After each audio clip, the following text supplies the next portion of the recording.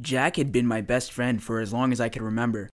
He was an incredibly talented writer, and he was finally going to pursue his dreams. I couldn't believe it when he told me he'd be traveling to Paris. He'd been in my life since we were children, but I was still happy for him. And so, I went to the airport to say goodbye and give him one last hug before he got on his plane. Jack was taking so many things with him, and so I carried a few of his bags to help him out. We got in the cab together, chatting about the good old times and laughing all the way to the airport. I couldn't get inside with him because of security reasons, so we stopped just outside to chat for a while longer, since he had time to spare. "Well, Thomas, I gotta be going. I'll call you soon," he promised, and we finally said goodbye. It felt so strange not to have Jack in my life any longer, but I knew he was going to become a real success before long.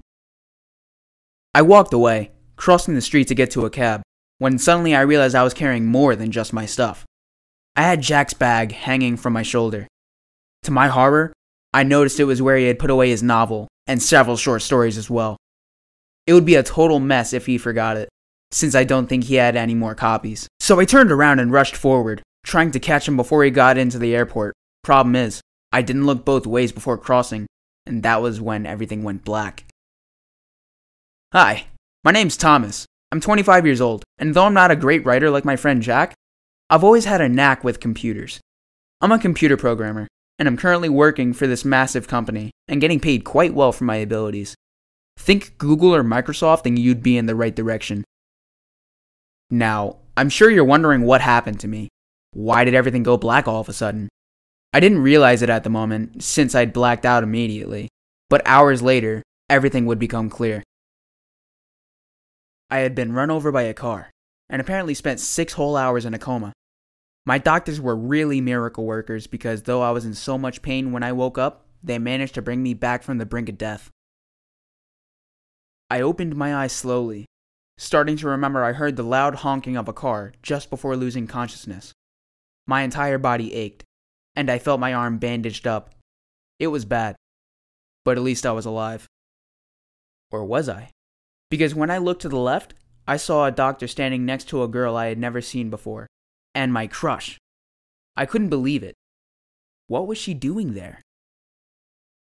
Jenny was a gorgeous cashier who worked in a supermarket a few blocks away from my home. I loved going there just to see her. She had the most stunning smile I had ever seen. But I had never seen her out of the supermarket, and I barely spoke to her at all whenever I was around her. So why was she there, looking so teary-eyed? Jenny was clearly horrified, and she cleaned her cheeks, brushing away her tears, only to tell me, "I'm so sorry. Can't believe this happened. I swear I didn't see you there. I'm so sorry." That was when I understood she hit me with her car, and that was why she was feeling so guilty. "Don't worry, you'll be okay," the doctor said. She turned to me and introduced herself as Jenny's mom. "We've taken good care of you. I'm happy to say you'll make a full recovery." I nodded with relief and thanked her, but then she told me, "You'll stay 3 days here for observation and then you can return home.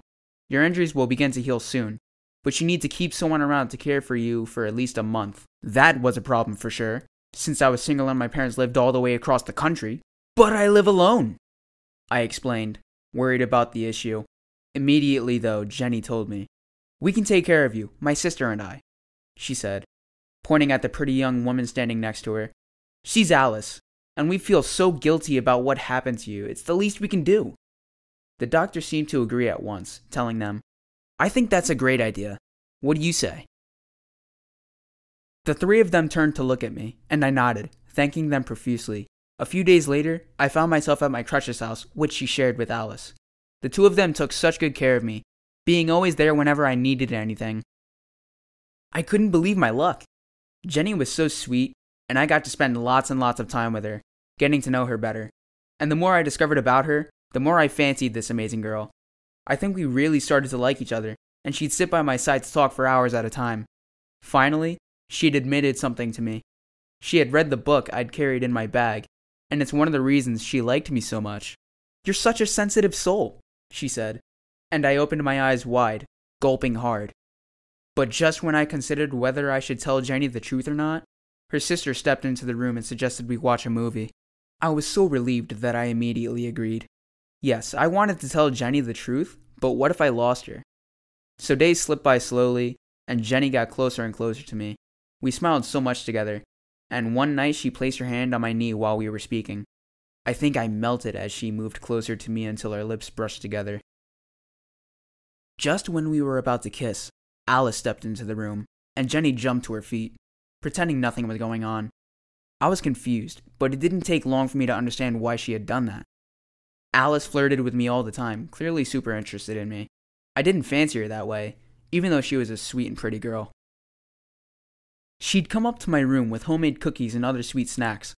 She was always smiling my way and caressed my hair while we watched movies together. She even tried to help me with things I could do myself, just to hang out around me a bit longer. Whenever I wanted to stand up and go take a walk to improve my chances of recovering, she was right there, helping me lean against her and making jokes to make me laugh. Whenever Jenny was at work, Alice would turn on the music and dance for me, making a little show of the way she swayed her hips so sensually. I can't deny it sort of affected me, but I tried to keep myself friendly toward her and nothing else. She even would walk into my room and ask me to help her zip up her dress. I think she wanted to find any excuse for me to see her half disrobed that I'd fall for her. One day, as Alice and I were watching a movie together, I felt her move closer to me until her lips were on mine. I should have pushed her away immediately, but I'll admit it was easier said than done. But the instant I heard the door starting to open, I leaped to the side, pretending like I was just watching TV as Jenny stepped inside. Luckily, my crush didn't notice a thing, and Alice didn't say anything either. From that night on, I started to try and avoid Alice as much as I possibly could. It was a whole mess I didn't know how to get out of, and if Jenny discovered what was going on, I was going to lose her forever. Hello, I'm Martha, and I'm 23 years old. I'm a master's student to be a physical education teacher and an athlete, so I have a sexy, fit body, and I'm pretty as well. But something turned my life upside down. When I was in the last semester of my degree, we had an incredible teacher of outdoor and adventure sports. He knew how to motivate us in class. He was a friend of ours, and he was nice to us, which made our learning easy. I loved his classes, so I was the student with the best grades in the class. Besides being a good teacher, despite being 44 years old, he was handsome, friendly, and knew how to please the students. I found myself having a crush on him, which I always denied because I was dating an incredible guy at the time, and because my teacher was married. My thoughts were, what would people think if they knew about this crush? What if something happened and they found out? I was confused and so attracted to him. At the end of his classes, I stayed longer to help him to pack up the material, just to spend more time with him. At that time, I kind of knew that he also felt something for me, or at least suspected anything. Over time, we became great friends, and we discovered that we had a lot in common. Love for nature, the same musical taste, and we enjoyed spending time together as friends. We started doing a lot of activities together, climbing, trekking, and visiting some awesome places that nature gave us. My love for him grew up, and I needed to tell him what I feel, but I never had the courage, and also I was afraid he would think I was starting to take advantage of him just to get good grades, so I never told him. He was a college teacher, so he wrote a book and asked me to come to his office so I could see it. Obviously, I did, and that day I felt like if we could, we would kiss. We looked at each other for so long, but someone got in the office and I left. When I was at the final of the last semester, we were talking and he said, "You know, you messed with my feelings. There is something about you that I love." I was super excited and told him what I felt. "I feel the same way. I don't know what it is about you that made me feel like this. I have feelings for you for a long time. What does this mean?" He was surprised, because he did not expect that a sexy and beautiful young woman would look at him, with gray hair and 44 years old.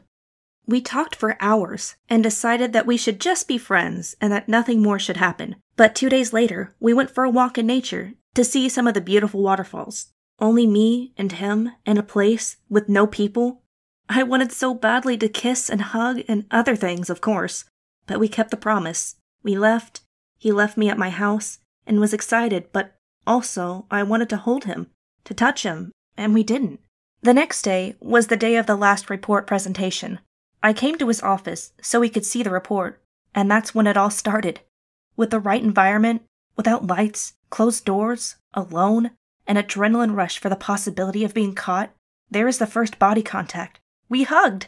We could feel each other's smells, the heartbeat accelerating, the desire to give in, feel a touch in our skin that shivers down to your fingertips, uncontrolled breathing, and all the thoughts that came up in between made me want him so bad.